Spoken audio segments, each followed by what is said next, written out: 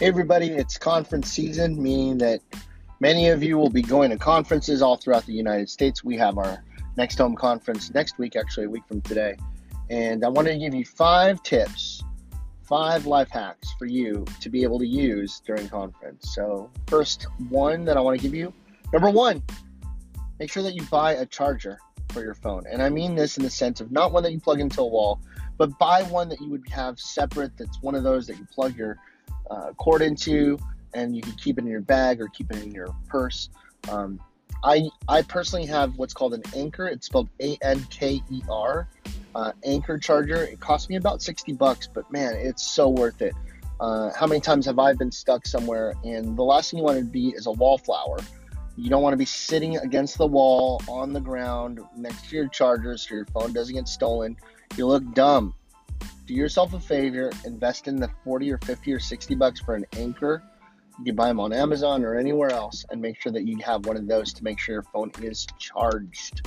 So don't be a wallflower, get a portable charger.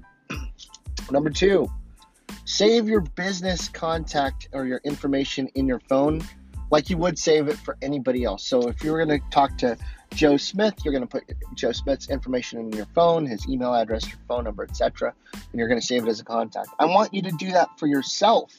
So what you want to do is you want to save Amrin Pilati, my phone number, email address. That's how I would save it. And then I would say, hey, what's your phone number? I'll text you my info. And how many times have you seen somebody text the info and all it is just a blank nothing, and it's just their phone number? You don't know who it is, then you got to tell them how to spell your name and all this other crap. Just say, hey, what's your phone number? Great. And then take your info that you saved as a contact and share it, send it to them, so that way you can see that they've received it. When they open the little contact, then they can just save it to their phone. You don't have to tell them how to spell your name. You don't have to tell. All of your contact information is in there because you are smart enough to save that as a contact, which you're sharing the contact rather than just texting them.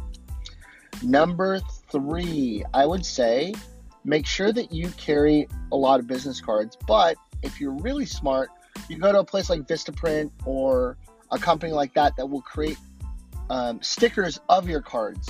I love that. I love being able to say, give me 100 of these cards these stickers that look like my business cards. What I love about doing that, and what I've always done, is whenever I'm at a conference, I will buy some manila envelopes and I will stick my business card on the outside of it as the sticker. And I would hand them out to people and say, hey, just to let you know, I hand these out and they're manila envelopes. And the reason why I hand them out is because a lot of people give you business cards and you don't know where to put them. If you use my manila envelope, then you can put all your business cards in here, so that way you have them ready to go when you're ready to access them when you get back home. People love it. They love it. And the reason why they love it is because they have a specific place to dump all their business cards into, I think. But most importantly, guess whose face is on the outside? It is yours. It's your manila envelope to help them stay organized.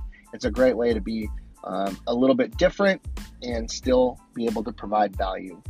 4th, make sure that you are present. I love going to conferences and getting a lot of value out of it. One of my things that just annoy the hell out of me is when I see people in the hallway during a killer keynote presentation and they're following up on an email, or they're dealing with something back home that is absolutely a waste of time. And it happens to be the fact that they did not position themselves for assistance or having anybody help them.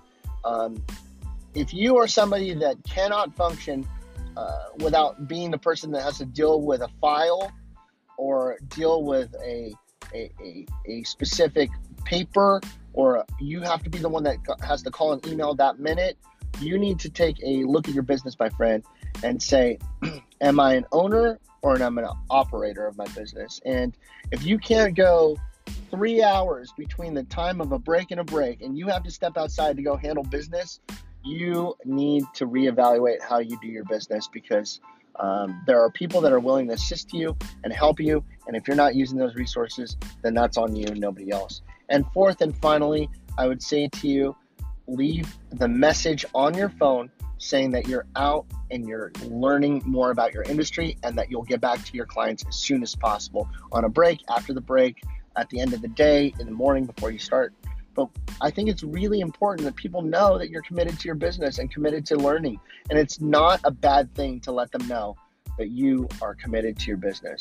So those are my 5 life hacks for anybody that's going to conference. It's conference season. For those of you that are listening and are going to see me next week at the Next Home Conference, I can't wait to see all of you. I said any of you, but I meant all of you. And I'm looking forward to seeing all of you there in Las Vegas.